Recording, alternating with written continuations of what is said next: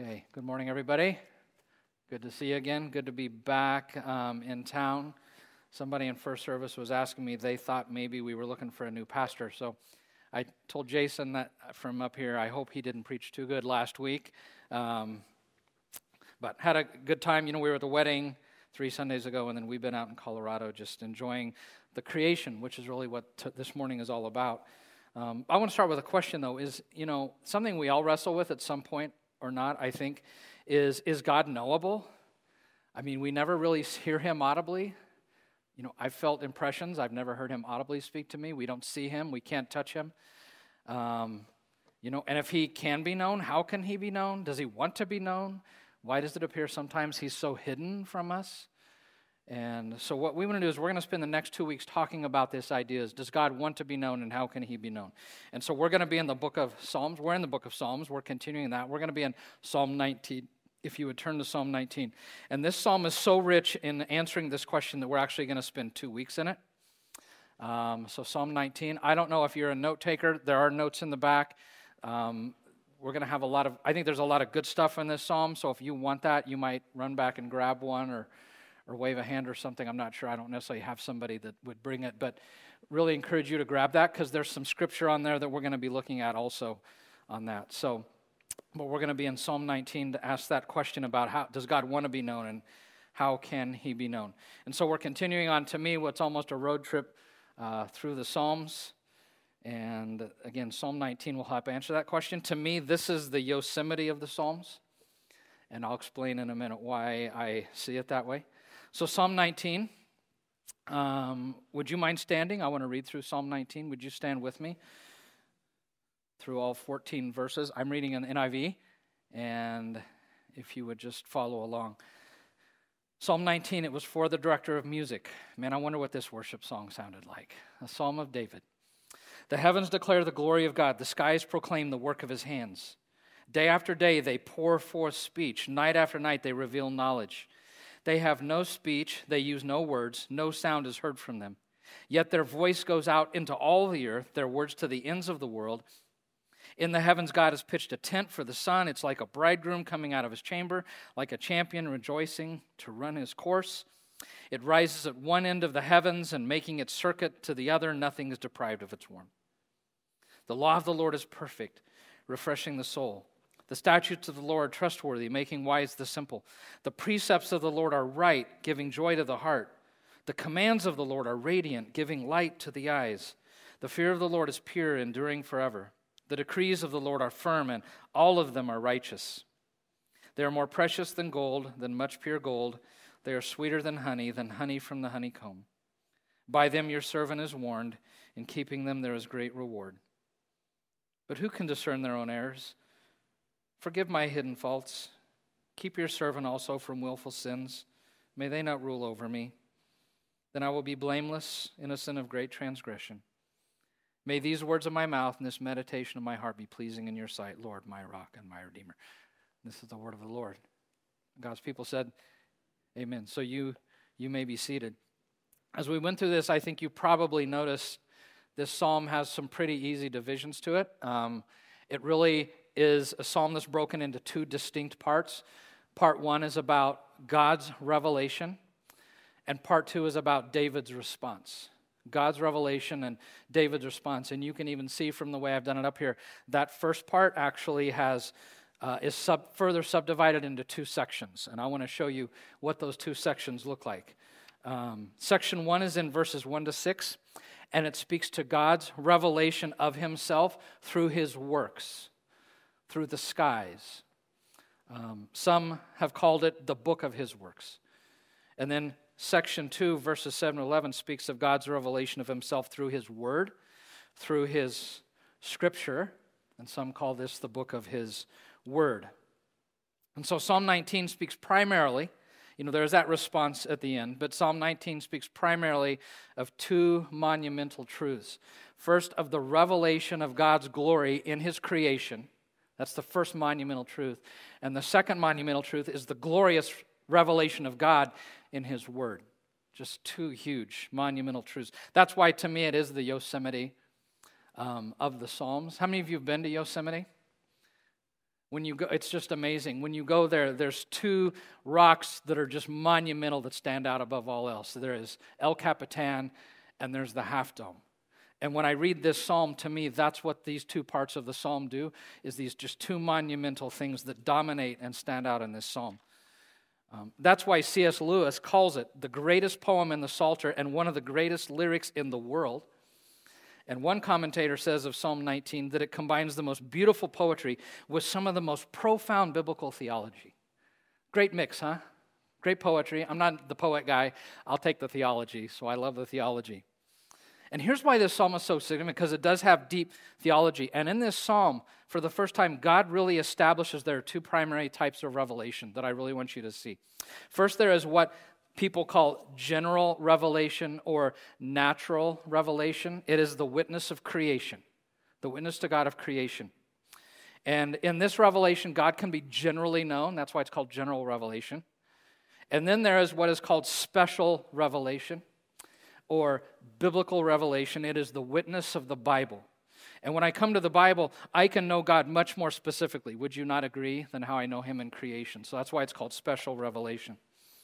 And when David wrote, those two categories still are significant to us. When David wrote, there was kind of a second form of special revelation he did not know was coming.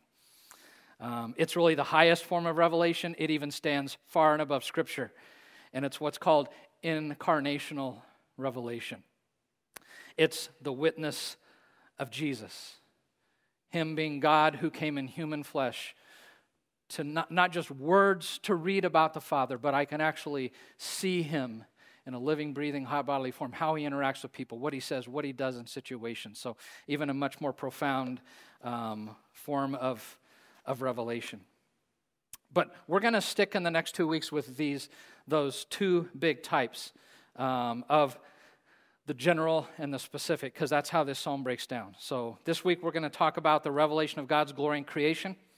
Next week, we're going to talk about God's glorious revelation of himself in his word, because that's how David approaches it. So this week, we're going to do the revelation of God's glory in his creation, of that general or natural revelation of God through his creation. This morning, I'm going to zero in on verses 1 to 4. But this first section's 1 to 6. So can we read that for a minute? Because I don't want to leave the last of 4, 5, and 6 left alone. I want to say a few things about them, but I'm going to hone in on 1 to 4. So again, it says, the heavens declare the glory of God. The skies proclaim the work of his hands. Day after day they pour forth speech. Night after night they reveal knowledge. They have no speech. They use no words. No sound is heard from them. Yet their voice goes out into all the earth, their words to the end of the world.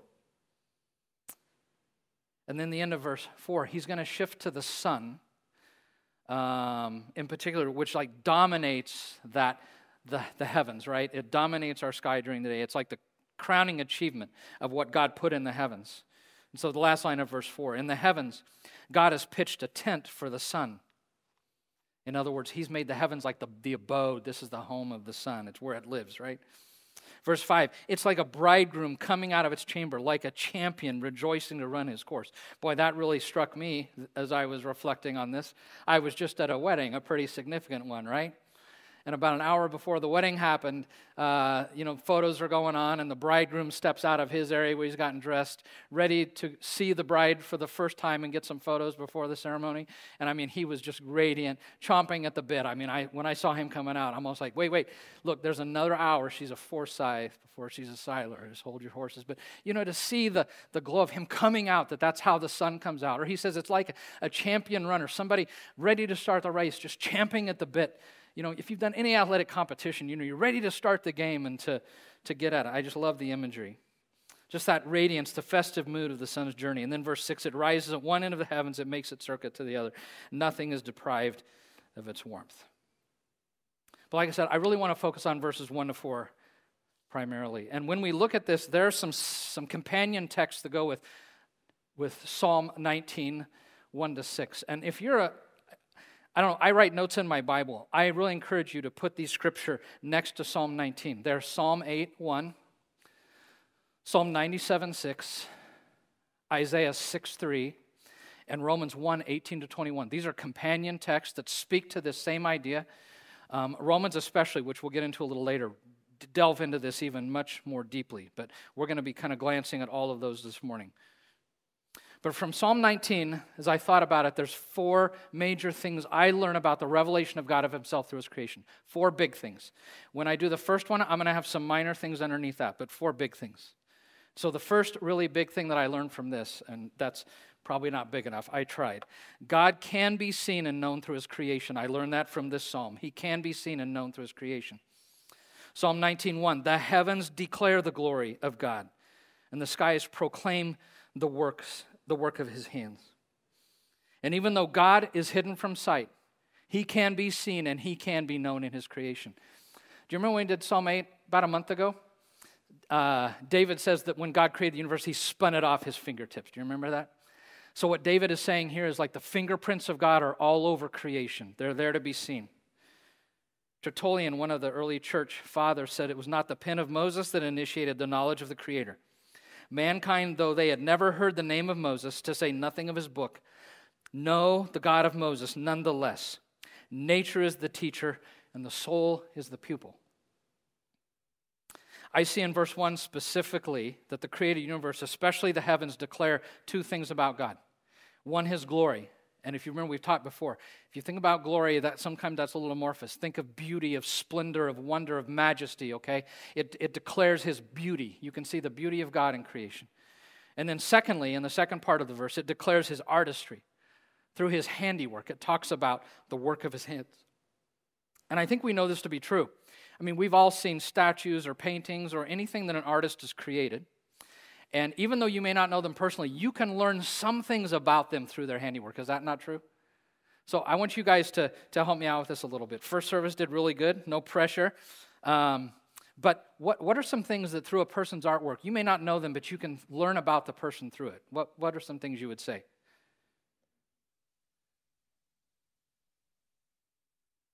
Do what?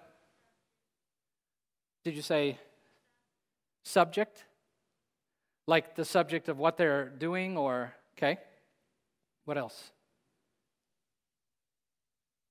Yeah, you can see their emotions. Many times you can get the feelings, maybe even the feelings they were going through when they created that art. Okay. What else? Yeah, what they value comes through in their art.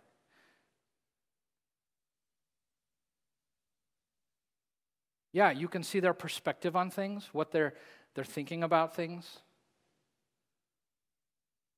The one I had thought about is when I look at most art, you tend to see a lot of order in it, and you're like, this person's orderly, they've thought this through, I can see the orderliness, the attention to detail. Okay, so God can be known and seen through his creation. That's the first big one. I want to hit some things about this knowledge that we learn from this psalm, okay? So we're going to do some subpoints under this first thing. First of all, that this knowledge is intentional, that God has made himself known. The psalm starts, the heavens declare the glory of God. Do you remember when we were in Psalm 8? Psalm 8 begins this way. Well, after the initial kind of pairing thing at the beginning and end, it says this, you have set your glory in the heavens. Or some translations, you've established your glory. So God, it's just not by accident it reflects his glory. He intentionally put it in there. Intentionally placed it there. And look at the language of these first 4 verses of the active intentional communication God built into the universe. And if you're into marking your Bible, like circle these words. Verse 1, the heavens declare. The skies proclaim. Verse 2, they pour forth speech. Verse 2, they reveal knowledge. Such significant words in those 2. They reveal knowledge. Verse 3, their voice goes out into all the earth. Verse 3, their words to the ends of the earth. So God has purposely made himself known in his creation. That's why Elizabeth Barrett Browning said, earth is crammed with heaven and every common bush afire with God. But only he who takes off his shoes, only he who sees takes off his shoes. The rest sit around and pluck blackberries. That's one of my favorite quotes of all time. That he's intentionally put knowledge of who he is in his creations. The second subpoint is, this knowledge is continual and it's irrepressible. That the heavens are continually displaying his glory. Not just when he first created it, it did it, but even up to this very day. Look at the language of verse 2. Day after day, they pour forth speech. Night after night, they reveal knowledge. I love that word, pour forth speech. It's the Hebrew word for a spring of water bubbling out of the ground that just continually produces water, fresh water, bubbling, unstoppable, irrepressible. Pat and I, for our anniversary trip earlier in June, were down in Arkansas, and we went to Hot Springs, Arkansas for the first time. I don't know if you've ever been to the national park down there, but you get to see places in the hill where the water's just coming out of the hill, just nonstop, just constantly gurgling forth, and that's what God's creation is like. It's continually, irrepressibly pouring forth a revelation about God. The third something I learn about the knowledge of God in creation is that it's available to all. Look at verse 4. Look at verse 4. Their voice goes out into all the earth, and their words to the ends of the earth. In Isaiah 6:3, a companion text, the angels are singing at the throne of God, and they say, "Holy, holy, holy is the Lord God Almighty. The earth is full of His glory." Full of His glory. And Psalm 97:6, the heavens proclaim His righteousness, and all peoples see His glory. So it doesn't matter where you are on this earth, His creation reveals His glory. No matter who you are, no matter where. You can be in Antarctica, you can be in the Arctic, you can be in the most remote desert, the most remote jungle. You can even go into outer space and look back on Earth. And it doesn't matter where you are, that all people have access to this information about God. That there's no place, nowhere you can be, that this is not available to you. Fourth, about this knowledge, I learned that it's inaudible, and that's in verse 3. They have no speech, they use no words, no sound is heard from them. So as creation, it declares His glory, but it does so inaudibly, right? And though wordless, I want you to know this communication is very real. It's no less real, okay? It's nonverbal communication that's in creation. And if you think about it, we communicate nonverbally. Is that not right? I mean, I don't know the statistics. I don't remember. But what I've heard is the majority of what you say is actually nonverbal in a conversation. So we communicate more nonverbally than we do verbally. Ever play a game of cards like Rook? You and your wife with another couple who have this deep ability to communicate nonverbally and to see how much it affects their ability to like how they know what card they have or trump. I have no idea how it happens, but have you ever had that experience? Okay, it's the same kind of thing. You know, iconography is wordless communication, or simply the road signs we see all the time. And I want you to know, a couple of funny things are coming, so get ready to laugh, okay? I mean, to me, these are funny. It tells you a lot about the Creator. I created this PowerPoint. You learned some things about me from the things I put in my PowerPoint. We were in Colorado, saw a lot of wordless signs that communicated important things to us about the traffic or the road, about people on the road that might be there. Several times the place where men were at work, kind of warning you ahead of time, or a crosswalk in a town, a school crossing. Even saw this one in Colorado. Yeah, that's funny. Thank you, Jen. Actually, I saw that in a store on a little magnet that actually wasn't on the side of the road. I mean, you see things like this of the animals. There's a place between Colorado Springs and Buena Vista where you might encounter elk. There was a place to the mountain I climbed that it was a horse crossing. You see a lot of this rock falling, right? I mean, even this sign in Colorado. Warren, you don't ever put cattle on top of mountains, do you, without fences? I hope not. Anyways, that's how my mind works, okay? You can learn things about me from the things I put in my PowerPoint. But it's inaudible. But though inaudible, the fourth or the fifth thing about this knowledge is that it is clear. It is clear. In fact, God would say it is crystal clear. And so here's what I want to do now. I'd like for you to turn with me to Romans chapter 1, because we're going to look how Paul takes what David wrote in Psalm 19, 1-4, and he's really going to expound upon it and develop it even more deeply. So Romans chapter 1, and we're going to be reading in verses 18 to 21, and this is where we're going to learn that God says He has made this clear. So Romans 1, and I'm starting in verse 18. The wrath of God is being revealed from heaven against all the godlessness and wickedness of people who suppress the truth by their wickedness. And now here's where he's going to get to this point, that this revelation is clear, okay? Since what may be known about God is plain to them, because God has made it plain to them. For since the creation of the world, God's invisible qualities, his eternal power, his divine nature, have been made clearly seen, being understood from what has been made, so that people are without excuse. For although they knew God, they neither glorified him as God nor gave thanks to him. And I'm going to stop there. So according to verses 19 and 20 in particular, God has made what is unseen, obvious, and clearly seen. Clearly seen. And that leads me to my second big point. So I've done the first one, that God is knowable and can be seen in his creation. The second big point is this, that what may be known about God through his creation, it is limited in scope. It's limited in scope. Only a small fraction of what can be known about God, about who he is, his attributes, can be seen in creation. A very thin sliver of what can be known about him. We already saw in Psalm 19:1 that through creation, I can know that he's beautiful and that he's an artist, he does handiwork, and I can kind of gather some things from that. But Romans 1:20 in particular lists 4 specific things we can know about God from creation. 4 things. So in verse 20, for since the creation of the world, God's invisible qualities, his eternal power and divine nature have been clearly seen. So here to me are the 4 things that God says can be clearly seen. Number 1, that God is invisible. That he's invisible. That this visible world, it's the result of somebody. Someone created it, and whoever that is, we don't see him, right?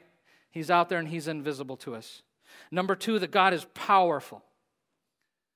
I mean, frequently when I'm out on creation, especially when you get out into Colorado, I stepped out one night on the deck to look at the stars and to wonder at him. Frequently I'll think, can you imagine the power behind all of this? Have you ever thought that? Can you imagine the power, the unimaginable power? I think we all have thoughts about that at times. So that God is invisible, he's powerful. Secondly, that he's a person. Unlike pantheism, he is not an impersonal force that just infiltrates everything and we're all part of the divine. That's not what this God is. He is personal. I mean, you read through Romans 1, it speaks of God in a personal terms.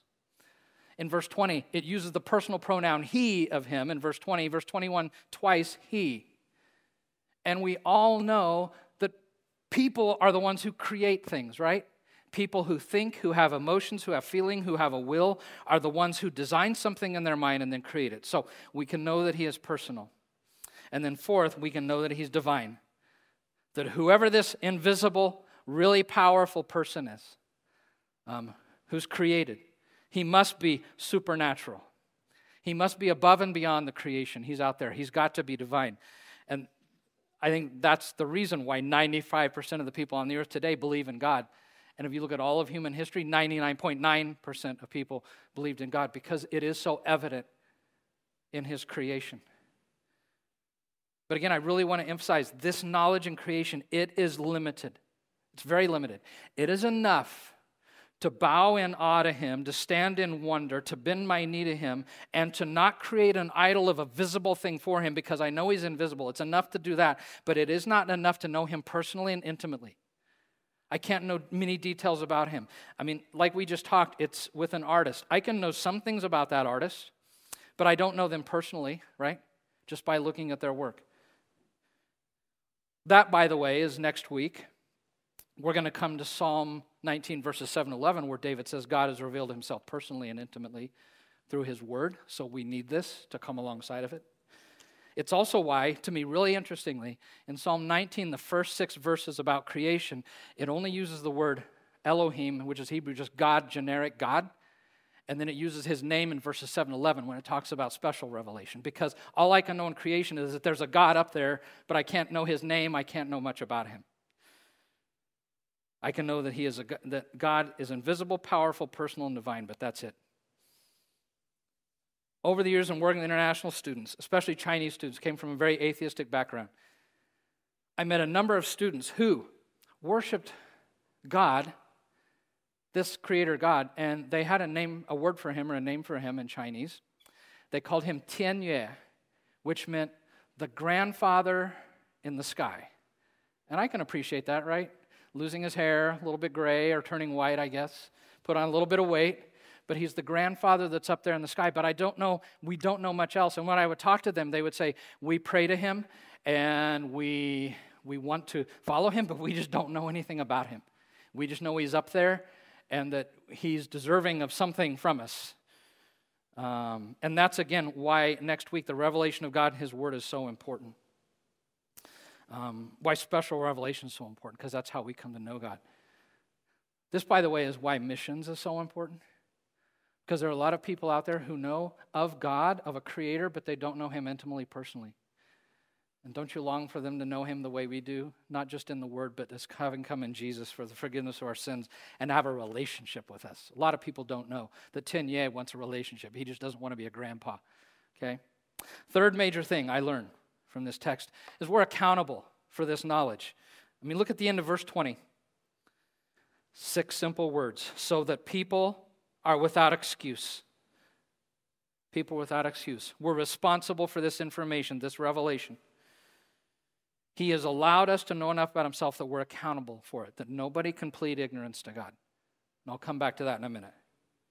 And then the fourth and final big thing I learned from these texts is that in spite of the clarity of God's revelation and creation, people intentionally stifle that knowledge. People intentionally stifle it. If you have Romans open in your Bible, or even on your phone, jump down to Romans 1:28. In the middle of that verse, it says, they did not think it worthwhile to retain the knowledge of God. Wow. It's not worthwhile to know that. Pretty damning indictment, isn't it? Romans 1:18. Paul goes even further. The wrath of God is being revealed from heaven against all the godlessness and wickedness of people who suppress the truth by their wickedness. Who suppress the truth. That word suppress in Greek is a really strong word. It's not just that people ignore this revelation, we actually push against it. We suppress it. Flat out deny it. It's not just that, we ignore him, we flat out deny it. That we knowingly and deliberately suppress the truth of God that's revealed in creation. We stuff it down. We want to put under the lid, keep the lid on it. We stifle that truth that's been clearly demonstrated. Turn a cold shoulder to it. Don't want to know. In a minute, I'll tell you why.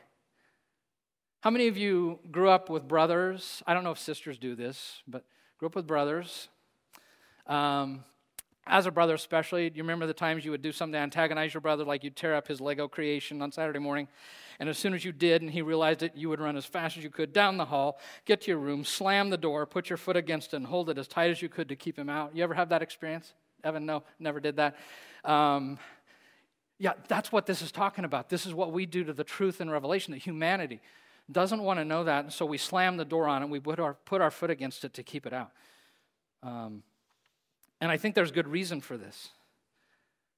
I'll come to that in a second. Look at Romans 1:21.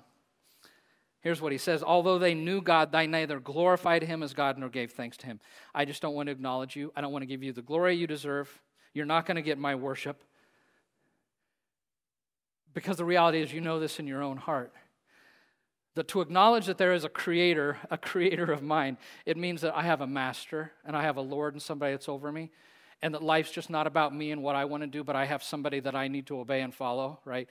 Even when you follow Jesus, do you not sometimes have days where you struggle with his lordship and you're like, I'll take the reins today, right? I think that's why this suppression happens. But not only that, Paul says in chapter 1, verse 23, that we exchange the glory of the immortal God for images. This invisible God, we exchange him for images. Verse 25, that we exchange the truth about God for a lie. We worship and serve created things rather than Creator who is forever to be praised. All those pagans who create idols of birds and snakes, those crazy people who worship these visible things. But we're no better. We've talked about that before. I'm just more sophisticated in my adultery, right? I love and worship my wife, my spouse, my career, my job, my reputation, money, my children, my grandchildren. God forbid that your grandchildren can become an idol. Wait till you get to be a grandparent. But we all do that, right? We all exchange him because we want to worship. There's something more important to us. So here in Romans 1, Paul is really clear about the deliberate nature of human rebellion against God. It is rebellion, okay? That the guilt of humanity, it's not due to a lack of truth. It's due to a suppression of the truth. A suppression of the truth. In Hinduism, the core belief of Hinduism is that the reason we're in a world of suffering is because of ignorance. And if you can just learn the truth and know the reality of the universe, that's what will fix everything. But in Scripture, the problem is not ignorance. It isn't that we don't lack knowledge, as one commentator says. The problem is we will not acknowledge the truth that we have. We won't bow our knee and worship him. And that's why John wrote in his eyewitness account of Jesus' life in chapter 3, verses 19 and 21, this is about Jesus in particular, but it's about any light of revelation God gives us. This is the verdict. Light has come into the world, but people loved darkness instead of light because their deeds were evil. Everyone who does evil hates the light, and they will not come into the light for fear of their deeds being exposed. But whoever lives by the truth comes in to the light. All right, let me summarize, I think, where we've been with Psalm 19 and these other companion texts. That God has made himself known. He has made himself known. Is that not great news? That he has made himself known. That he can be seen and known through his creation. This knowledge is intentional. He's made it that way. It's continual and irrepressible. It's available to all. It's inaudible, but though it's inaudible, it is clear. And what we know about God through his creation, it is limited in scope. That we're accountable for that knowledge and information. Can you say that? Can you say with me, I am accountable? I am accountable. That's what Scripture says. And then fourth, in spite of the clarity of God's revelation creation, people intentionally stifle that knowledge because I don't want to bow the knee to somebody, right? That's just humanity's, that's the problem after sin, the fall. And I want you to know, all of this I've shared this morning, this comes from God's specially revealed word, okay? This comes from him. This is God's opinion. This is his judgment. This is his verdict on the nature of reality, on the nature of creation, on the nature of who he is, on the nature of him being known. This is not my opinion, okay? I didn't come up with this. I'm not just telling up here, telling you what I think. As Rich Mullins famously says in one of his songs, I did not make it. No, it is making me. It's the very truth of God. It's not the invention of any man. I'm just declaring to you what Scripture says, okay? This is what God says about his creation revelation. You know, I learned a long time ago, I still don't do it well, but to trust his judgment over my own. And so I stand on the reality of this. And what's interesting is over the years in my conversations with international students, we had a lot from like China and Japan, atheistic backgrounds, but as you got to know them, dug into their life, got to know them better as life circumstances happened, that I found the vast majority of them, though they didn't really maybe want to admit it, they couldn't shake the reality that they saw in creation that there was a God. I saw that time and time again. Don Richardson, who actually spoke here at Missions Conference, this is a great book. It's a book of stories he got from all over the world from missionaries, of pockets all over the world of people who, as missionaries went there, they would always run into people who worshipped idols and they'd made visible things instead of worshiping the invisible creator, but they would always find a pocket, like the Karen people that Adoniram Judson came to, a pocket of people who believed that there was a creator, that he was invisible, a person of great power who was divine, but he was invisible, and they dare not make any form and worship that they worship the invisible God. And when he showed up to that tribe, he had found so much resistance in the ones that worshiped idols, but when he showed up with that tribe, with the Scripture, they were so hungry because they believed that that was the way they could get to know the God they had worshiped for centuries, but just didn't know who he was. Great book if you are into reading those kinds of things. Here's what Scripture says. You have set your glory in the heavens. The heavens declare the glory of God. The whole earth is full of his glory, and all people see his glory.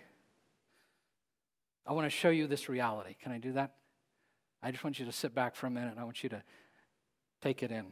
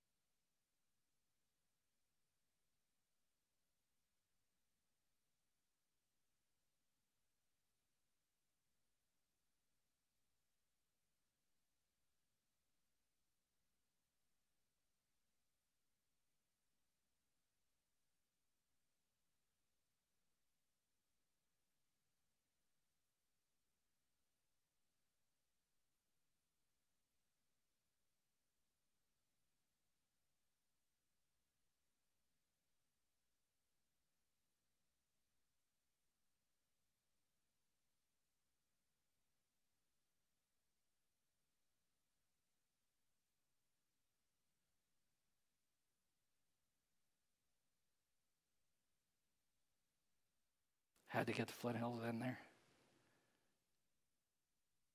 That one too.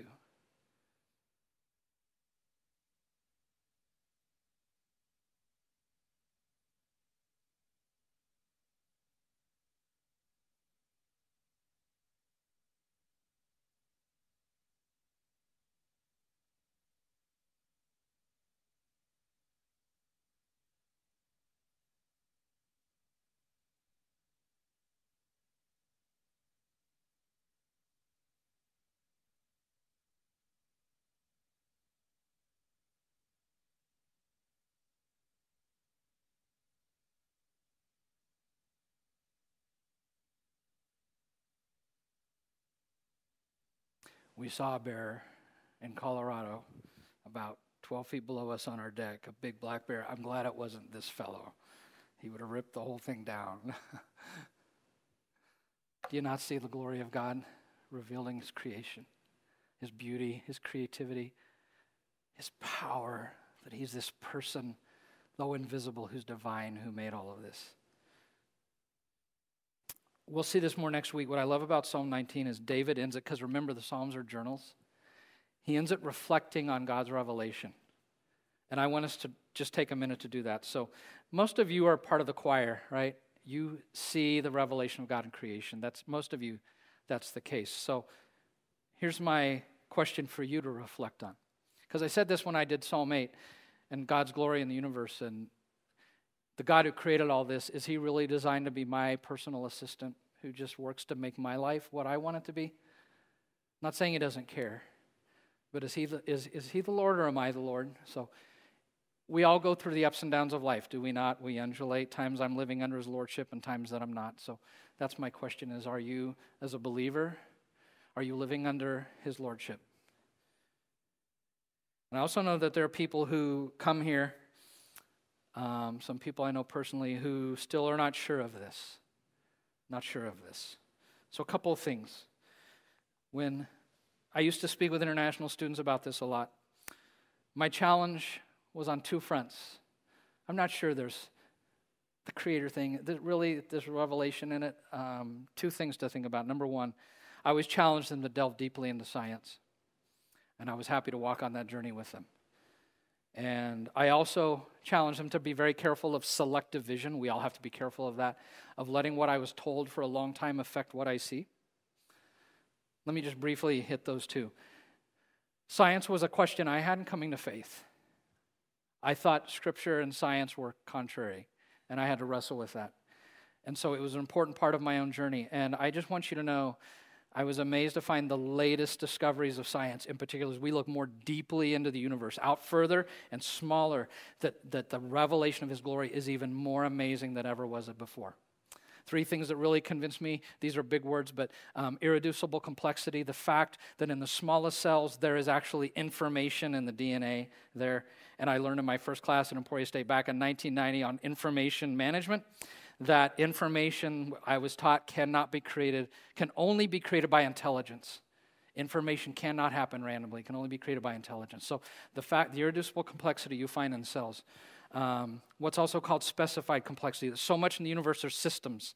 And systems need intelligence to design them, especially multiple systems work together. I'm not going to go into a lot of detail. And then what's called the anthropic principle, that it really appears, the more we learn about the universe, it appears that everything was created for human life on the earth, as amazing as that sounds. And you may be like, I've not heard of that, or I'm not sure. The four horsemen, who were the new atheists a while back, who were the biggest, who were really thrashing Christianity and all that, Daniel Dennett, Christopher Hitchens, some others, but Christopher Hitchens, I saw a video where he said that the argument in science that got him this close to believing in God, he still wasn't sure, was the anthropic principle, that it appeared everything in the universe was designed for human life. If you have questions about science, I'd love to talk to you about that. It's one of my favorite topics. And the other thing I want to throw out again is this idea of being careful about selective vision, okay? But perhaps be willing to open your eyes to see what may be there. Romans 1:19, I love the way Eugene Peterson translates it. The basic reality of God is plain enough. Open your eyes, and there it is. Take a long, thoughtful look at what God has created. People have always been able to see God's eternal power and the mystery of his divine being. So just a few quotes. If you're like, I'm not sure I can see that stuff. Just a few things. Marcel Proust said, the only real voyage of discovering consists not in seeking new landscapes, but in having new eyes. Henry David Thoreau said it's not what you look at that matters, it's what you see. Just Monday, I climbed a tall peak. I had to do a lot of scrambling over boulders at the top. And there was a family that was up there with me, a dad and his 4 teenage children who had never done one before. And they were actually to my left trying to go up over the top, but the boulders were huge and they were having a really hard time, and they were a little bit scattered. And I just said, there's actually these little things they put up here called a cairn where people intentionally stack rocks. And if you will look for those and just go to the next cairn, you'll make it to the top without having to clamber the way you are. And they're like, that's so helpful. They had new vision to see something that was already there. Does that make sense? Sherlock Holmes, in speaking to Watson, said, some of us see, but do not observe. Or even more poignantly, Helen Keller asked the question, is there anything worse than blindness? Oh, yes, she said. A person with sight, but no vision. And that great master, C.S. Lewis, in The Magician's Nephew, said, what a person sees and hears depends a good deal on where they are standing. It also depends on what sort of person you are. What sort of person you are.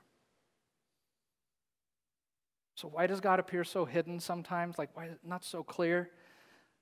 C.S. Lewis said, because if God made himself irresistible and irrefutable, you would fall at his knees because of his power. You would not love him and give your heart to him, and God wants to woo us. So he gives us enough information to draw the open heart. And that's what Blaise Pascal said, there's enough light for those who desire to see and enough darkness for those who do not desire to see. Now, isn't God's amazing? Isn't his word amazing? This psalm, what Scripture says about creation. So now we come to his table. Come to his table.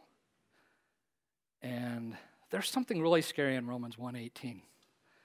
The wrath of God is revealed from heaven. Who wouldn't shake in their boots to hear that? Because we suppress the truth of God. But I want you to know there's better news than that, because 2 verses before it, in Romans 1:16-17, I want you to see what Paul wrote. I am not ashamed of the gospel, of the good news of Jesus, because it's the power of God that brings salvation to everyone who believes, just believes. First to the Jew, then to the Gentile. For in the gospel, in the good news of Jesus, get this phrase, the righteousness of God is revealed. Before he talks about the wrath of God revealed, the righteousness of God is revealed. Okay? A righteousness that we know comes through Jesus, his death, burial, and resurrection, where he lived the life I should have lived, died the death I should have died. He takes my sin upon himself, and if I accept that, he forgives my sin, and he brings me into relationship with himself, and I never have to face the wrath of God. Is that not good news? Is that not good news?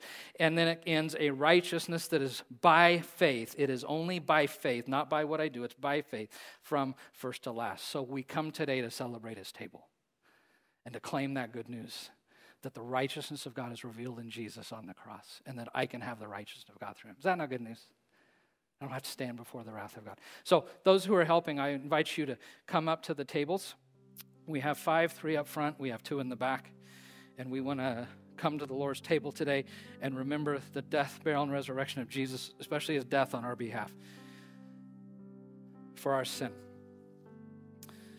And Paul says in 1 Corinthians 11:28 that everyone ought to examine themselves before they eat of the bread and drink from the cup. So can we take for a minute and do some examination, especially, I think, with this text on the question of who's Lord of my life right now? Am I the one that's filling that space sitting on the throne of my life, or am I allowing him? Maybe God spoke to you another way, but let's take a minute and let's just do some examination of our own heart, because we come to this seriously with a sense of the weightiness of the cost it cost him to pay for our sin.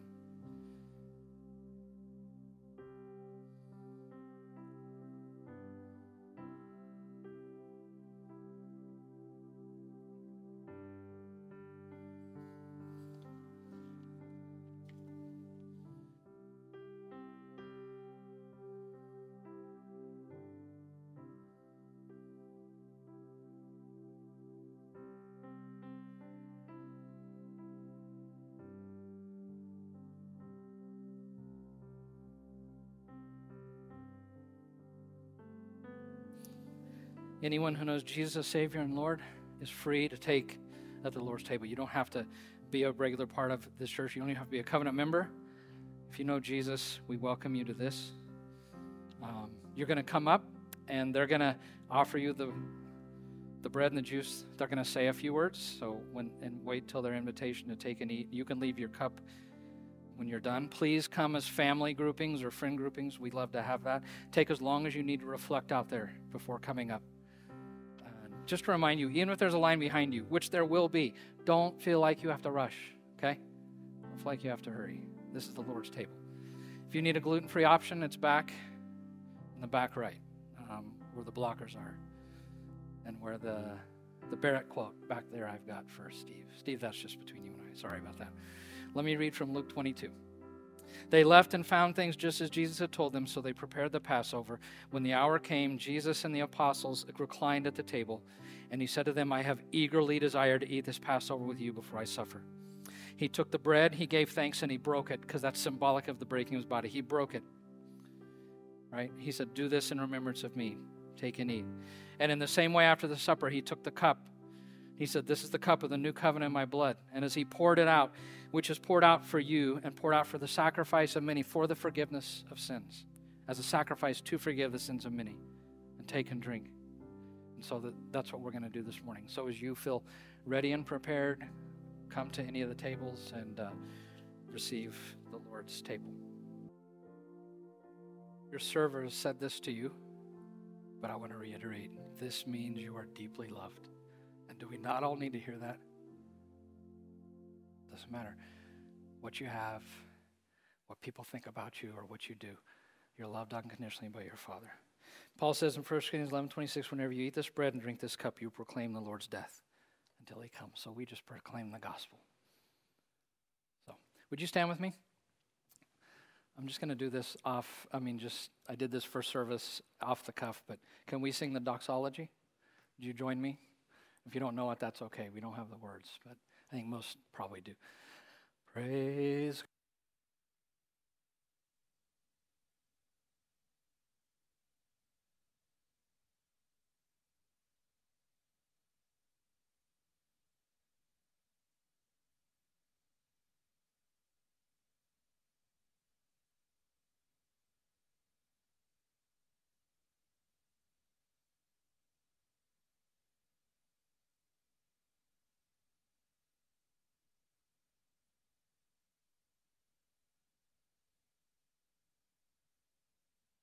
And I pray, Father, thank you for the truth that you have made yourself known. You want to make yourself known, and you've clearly done so in creation.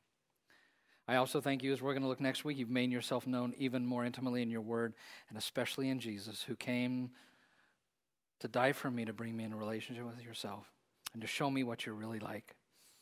So we just stand on that rock reality. Help us to see you in creation this week, to glory in you, to pause, to see the cottonwoods waving in praise to you. And we just pray all this in the name of Jesus. Amen. 12th, a lot of people out there who do not know the God of creation, so you are sent.